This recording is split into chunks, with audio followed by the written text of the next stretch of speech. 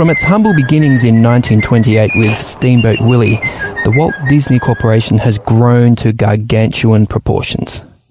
Perhaps Disney has won the war of the media conglomerates, but have they won the battle for the soul of our culture? Have they won the battle for the hearts and minds of our children? This is Signs of the Times Radio with Kent Kingston.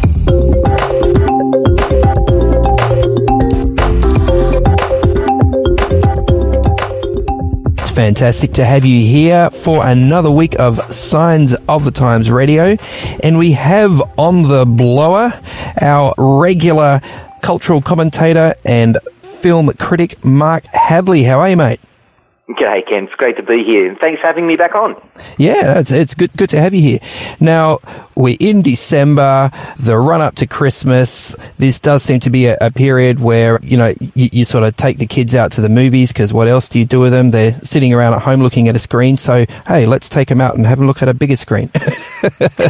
True. And in fact, actually, that has become a real Australian tradition. Back in the day, Boxing Day was associated with backyard cricket, or maybe you'd pile everybody in the car and you go to the nearest beach. Yeah. But the biggest film day in the Australian calendar now is the 26th of December. Yeah. More huge releases will come out, and Australians will spend, sometimes as much as 4 or 5 times on that day than they might at any other sort of a period of the year. It's incredible. I don't know, well, you probably would have noticed this more than me, but it's been my impression that it used to be the case that kids' movies were sort of a sideline, a bit of a sort of B grade in terms of production values and that sort of thing. But in the last few decades, it seems like children's media is massive. Some of the biggest blockbusters, some of the most, popular franchises are aimed, fundamentally at children or even, teenagers. Yeah, there was a shift in the 90s in particular that actually started to see children's films become inclusive films. So if you throw your mind back to the 90s, we're looking at films where children's films where they were really just very kiddie. You had the whole range of princess films. Even The Lion King itself had something in it for adults, but not much. But then along comes Shrek. And the first Shrek film really kind of broke the mold because parents were laughing just as much as kids at different jokes. Right. So there were layered jokes, layered audiences. Yep. And I guess we think now of the children's film more as a family affair. The really good ones are the ones that everybody wants to go to. And in fact, production companies like Disney and Columbia TriStar and Sony and others have realized that they can earn just as many dollars from upping the production values, as you say, investing more in the script, and thereby winning, say, a whole other audience to what was, traditionally just a children's market. Yeah. It's amazing to watch, yeah.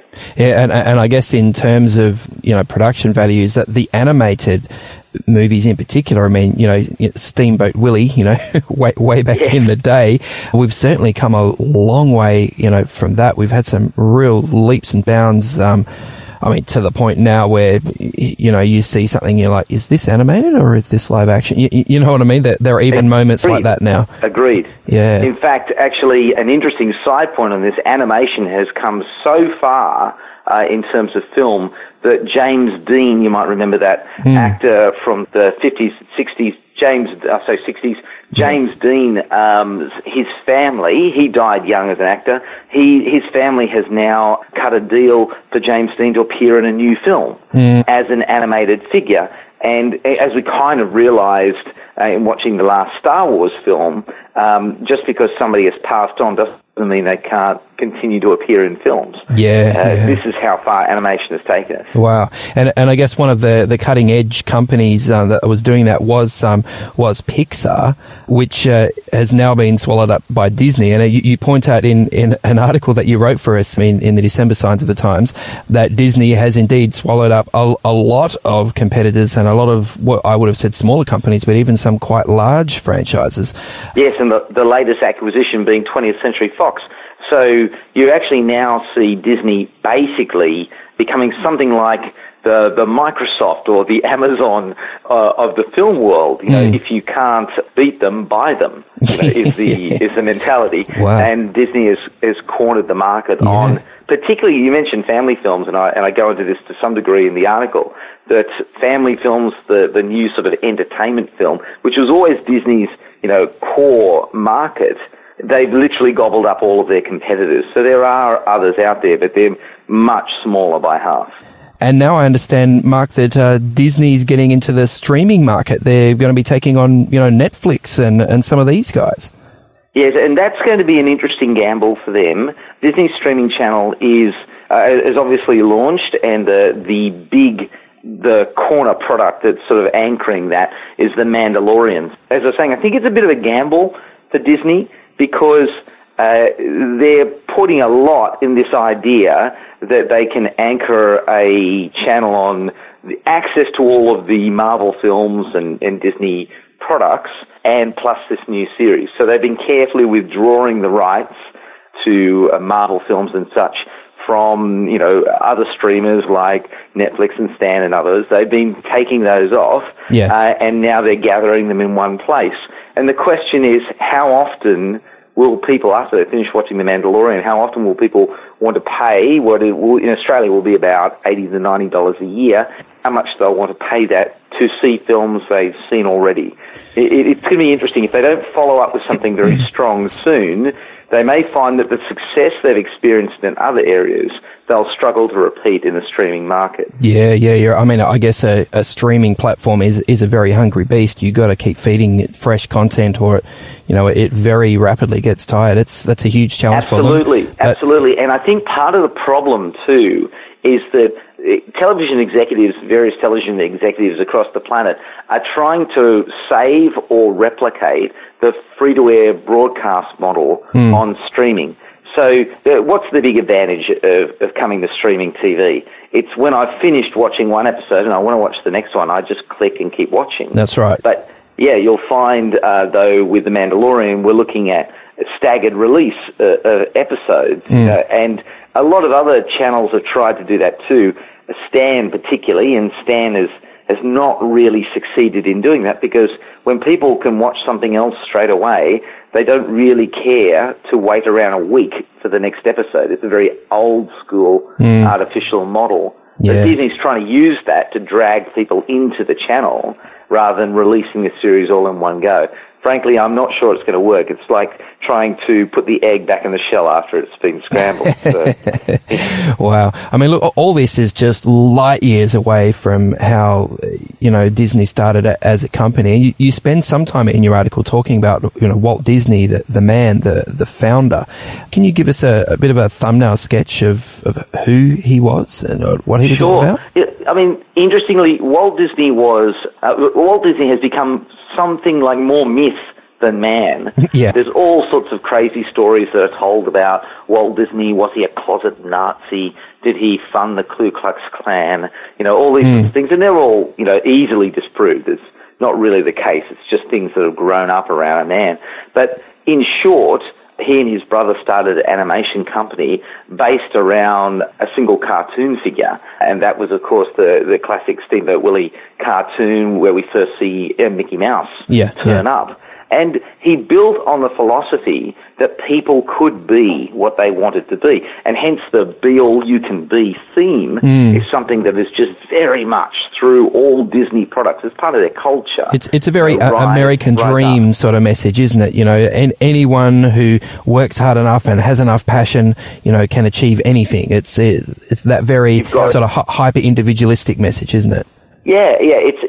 And it fits very much inside of the American culture, and because it very much reflected Disney's own experience. He went bankrupt several times, and he finally made it work, and he created, what is it today, the largest film empire on earth.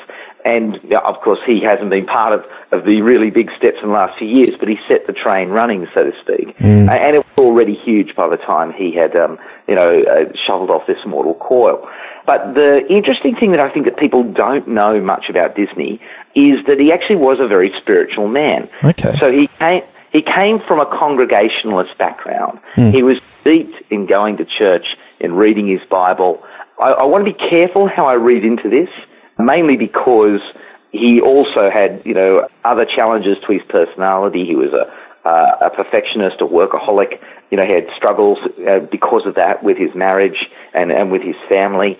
But at the same time, you can't ignore the fact that when he talks about in his successes, in his biographies, he constantly refers to the fact that this is something that is being gained under God, that this is something that he's very thankful to the Lord for. When he opened the first Disneyland, he had a Congregationalist minister come and dedicate it.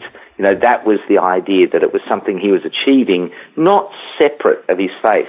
So I find a really strange thing going on here. On the one hand, you've got all that American idealism we were talking about, like the American dream, be all you can be. If you work hard enough, you can make it. But he puts it under an umbrella that we belong to someone else. That it's not like being all we can be means being free of any connection or responsibility or, in fact, relationship with the Creator. And I think that was that's hard for us to take on, because it's kind of a nuanced worldview. It's not just all American dream or all Christianity. It's a man who has actually been trying to integrate different parts of his life together and in his way follow God. Again, no one knows, you or I or anyone, exactly where he stood with God personally and ultimately. But I think it's funny that in this day and age, Disney itself has become a company that's very much about championing the be-all-you-can-be side of Disney's character without actually acknowledging in any way the we belong to someone. Yeah, the punchline in a lot of, or the turning point in a lot of Disney productions seems to be, look within your heart. The answer is within you. If you just believe in yourself enough, you can accomplish your dreams. Yeah, you know what I mean? It's very sort of salvation by self. The answer is within you rather than looking externally. And I guess that's a very strong message, within our culture generally. So it does resonate with us. Yeah, exactly. And so you have like key characters, whether it be right back at the beginning with Pinocchio saying, "I want to be a real boy," and that's what's actually going to drive him, all the way through to Brave with Nerida saying, that her destiny, some people believe that their fate is outside of themselves, but I believe my fate is within me and I can find it and do it, as opposed to, forces directing my future. I'm going to direct it myself. And it's very seductive, because we want to believe that ultimately, in a bad situation, well, if we just knuckle down, we will actually be able to triumph. And I think it happens because we've confused something. We confuse not being in control with being helpless. Right. So, if you think about it, we say to ourselves, I can't do something about it, can't do something about this, I'm helpless. But that's not exactly true. That's a cultural mistake, because there are lots of people throughout history who have concluded they can't do something about this, but have still believed that they have help. And so the entire Christian culture, the entire Bible settles around the fact that though we may not be in control, we are not without hope. Yeah. That we actually have, by virtue of someone who is greater than us, who is actually in control, in charge, we're not helpless. But instead, the modern rejection of the idea of not taking control of your life is the idea that if you don't do it, well, then you're somehow giving up responsibility and just falling into the clutches of whoever will manipulate you. That's not the case at all. Yeah, and I guess we do have to admit, though, that if we look at, if we ask, just about anyone, who's the person who most influenced your life, who is the person you most respect, who you really look up to, often they will say my parents, and that will often be followed by, we didn't grow up very rich, my parents worked hard, they did what they had to do, my mum was a single mum, she worked 2 jobs to bring, whatever it is, here are these parents are people who are stuck in some sense, who have no control over their life circumstances, but it's what they did with that situation that we find inspirational. You know, the fact that they faced those difficulties with true grit, with determination, with love for their family, even though it's not an aspirational story, it's still something that we do admire at a very deep level, I think. Yeah, I feel like that there's always been, and particularly in an Australian character too, and this is what we share with the Americans, there's always been this sense that you can either just sit down and let the world wash over you, or you can pick yourself up, as my father often used to say, pick yourself up by your own bootstraps.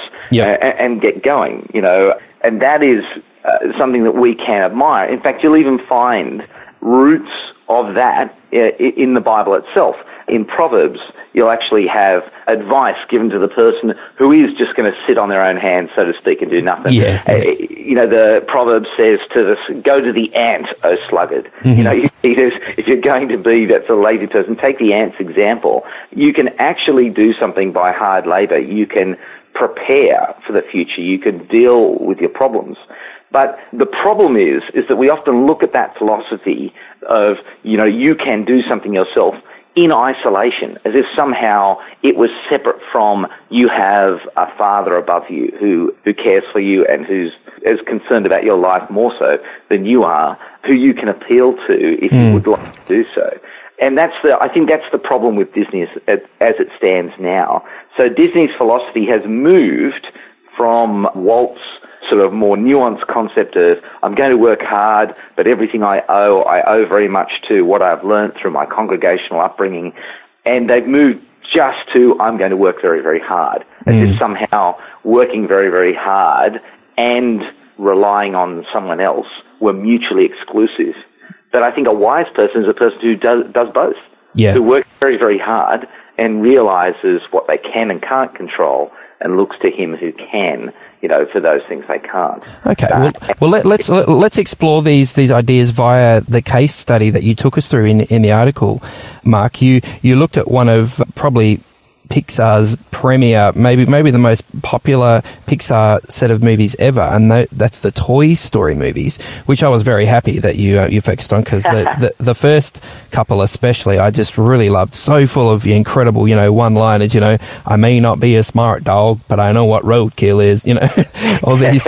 You know, I'm a married spud. You know, there's all these classic one-liners from, you know, the main characters, the side characters, an incredible ensemble cast there. But I did notice the third movie that was the last one I saw. The third movie got very, very dark. I thought, oh, goodness me, this is all a bit depressing. And I was surprised when they brought out a fourth one early this year.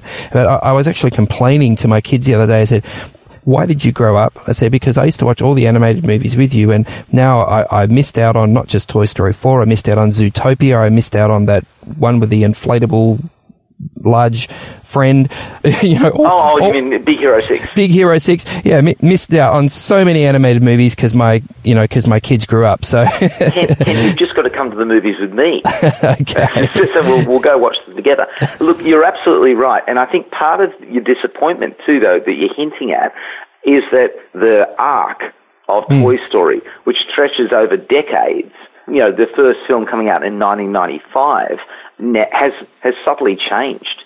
That we've moved away from. So the initial idea, as I say in the article, and people can follow it up in more detail, but I'll just sketch it in quickly. Yeah. The idea I was basically saying is, if you have a look at Toy Story in 1995, the most important thing about the Toys universe is that they belong to someone.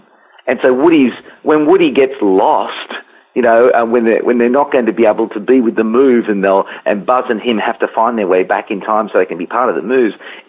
That is the key problem for Woody. I'm lost. Andy's gone. They're going to move into their house in 2 days. And the blame and the fight between the two of them has the fact that they will lose their connection with who they belong to. Yeah. So Andy's the kid they belong to, and Andy is just effectively the god of their world. He's their reason for existence, their reason for living. And they just cannot wait for him to come into the room and play with them. This is the ultimate experience for a toy. Yeah, right down to the point that when we finally get to the second film in 1999, what is Woody's ultimate argument as to why he has to get back? You know, at this stage, he's been, you know, snaffled by a collector and is probably going to be sold to someone else in Japan. That's right. His ultimate argument is not if I can go on and I can stay clean and unbroken forever. Yes. He lifts up his boot, and on the bottom of his boot is the word Andy. You know, that's who I belong to.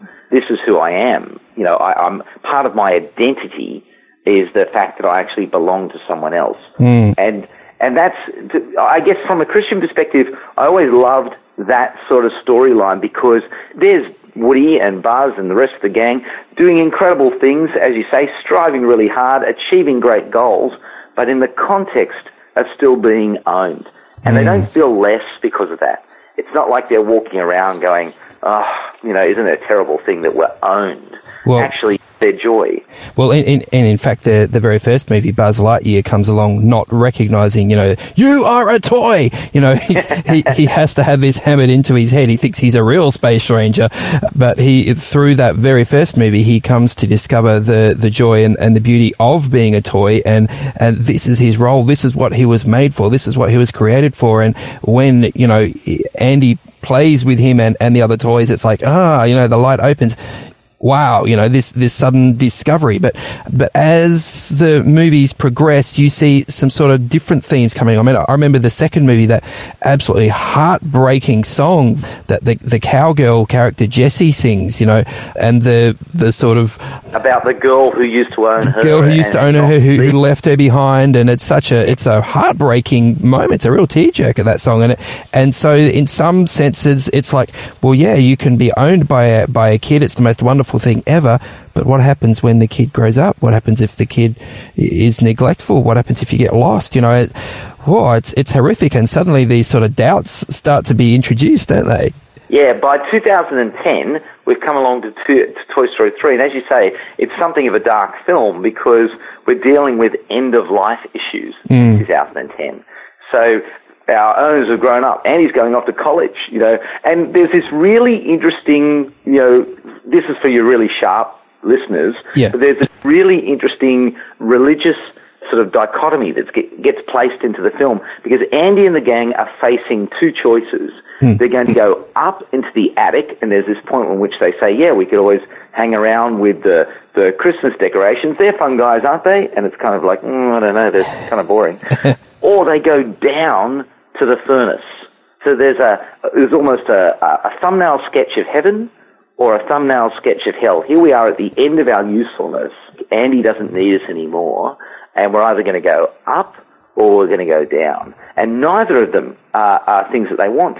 And so we start to see a bit of what was actually happening in society, pushing into children's films, this slow rejection of Christian heritage and religion, and neither up nor down seems to be anything that anybody wants.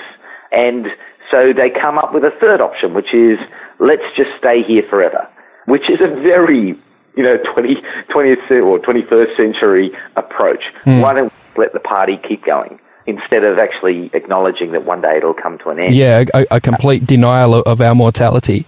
Yeah, absolutely. And so they find this sort of immortality in just continuing to belong to somebody else and to play, and belong to somebody else to play. But, you know, honestly, that can't go on forever. And by the fourth film, they've realized that. And so there's this moment in the third film where, you know, Lotso, you might remember the sort of like strawberry-smelling bear who's actually the evil nemesis. Yeah, he's the villain, yes. Yeah, he's the villain. Lotso says, no owners means no worries. We don't need owners at Sunnyside, which is where they sort of end up the children's play centre. We own ourselves. We're masters of our own destiny. Now, he's the villain. No owners means no worries. That's his line. And we're supposed to go, oh, no, hang on, what about Andy? What about, you know, everybody else?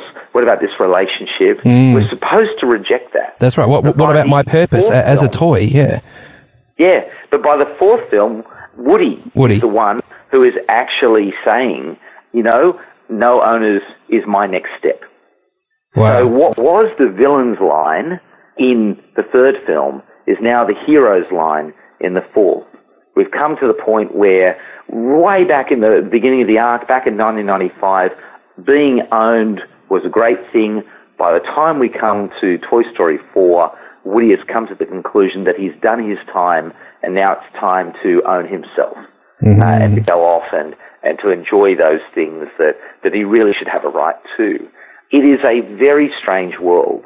So now we have toys, and we have to, and it almost breaks the whole myth of Toy Story from beginning to end, because we have to believe now in toys that go off and live their own lives without and pursue their own ambitions without any reference to belonging to anyone. In some ways, it's sort of, I guess I see it as healthy, because if you're a kid who's growing up watching these, well, you maybe get into the stage once you see the fourth one of actually considering your independence and thinking, I'm going to have to move out of home at some point and start to look after myself. And in that sense of growing maturity, it's quite healthy. But you see a deeper cultural message there, don't you? Yeah, I do, because you see, the big thing that we have to remember about children's films, and here's the clue that'll break it all open for you. Yeah. Children's films are not written by children. Yeah. They're written by adults. So often what is happening is the messages that adults are telling kids are ones that they're working through themselves, or that they're reflecting from their own cultural upbringing. And so the greatest message the scriptwriters of Toy Story 4 want to leave with a child is, you don't have to belong to anyone to be happy, which was a world away from 1995's belonging to someone is part of your happiness. Mm.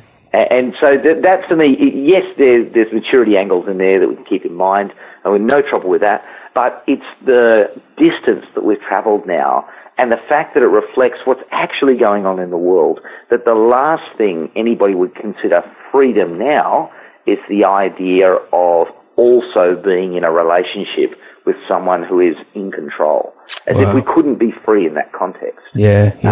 That's why I find it challenging, and why I hope to heaven that they don't do a Toy Story 5, because who knows what's next. But we've really come to a point now where I feel, as parents, as significant others in young kids' lives, we've actually got to pay a bit of attention to the storyline that comes along with the fun. And I know a lot of parents, every time I do talking at events and I'm asked to be a guest speaker or something like that somewhere, there's always a parent in the audience who will say, how do I do this? How do I do this? Yeah. And I guess I want to say, use as many resources as you can. There are things like Signs of the Times. There are other websites and in fact, the radio show itself that will help you think these things through prior to finding yourself in the cinema and feeling a little bit uncomfortable about what was just said by the hero on the screen. Yeah, but I mean, at the very least, talk to your kids about it. Say, that actually made me feel uncomfortable because blah, blah, blah, blah. What do you think? At least you can unpack it with your kids. Okay, so it's 30 years of reviewing films. Can I give you the 3 things I say to my kids straight after a film? Great, yeah, please. Great. One parent to another, you've only got pretty much 5 minutes before they flick onto something else. They're talking about something else. Yep. Ask them, what did they like? What did they like about it? Often you want to tell them what you like, but stop. Yep. Find out what was that impacted them. You might realize that the thing you're worried about doesn't worry them at all. Mm-hmm. But after that, ask them, what was that about? And initially they'll start by telling you the story, but as they get into the habit of it, they'll go, I think it was about, and they'll give you a deeper answer, and that's fantastic. I've got a 6-year-old who is, in fact, actually telling me great insights, which I then write down for articles and sell to other people. But, but the last one is, do you agree? Do you agree? I mean, make them engage at the point of, does it matter to them or doesn't it? And you might find, again, it didn't impact on them and it's not a worry, so you don't have to worry. But there are other times when they'll start and they'll say to themselves, what you're actually doing is you're taking a media product and you're saying to them, hey, son, hey, daughter, or hey, grandson, whatever, granddaughter, that you are not just turning your mind off here. You're hearing someone's view of the world. Do you agree? Yeah. Oh, that's great. So Mark has really given us a challenge this week. If the true purpose of a toy is to be played with, if the true purpose of a toy is to bring pleasure to its owner, what is the true purpose of a human being? Thanks so much for making us think this week, Mark Hadley. Always happy, mate. And you guys have a great Christmas. Today's episode was based on an article appearing in this month's Signs of the Times magazine. A subscription is just $26 for 11 issues a year. To find out more, visit signsofthetimes.org.au. Signs of the Times has been published in Australia since 1886 and is proudly produced by Adventist Media.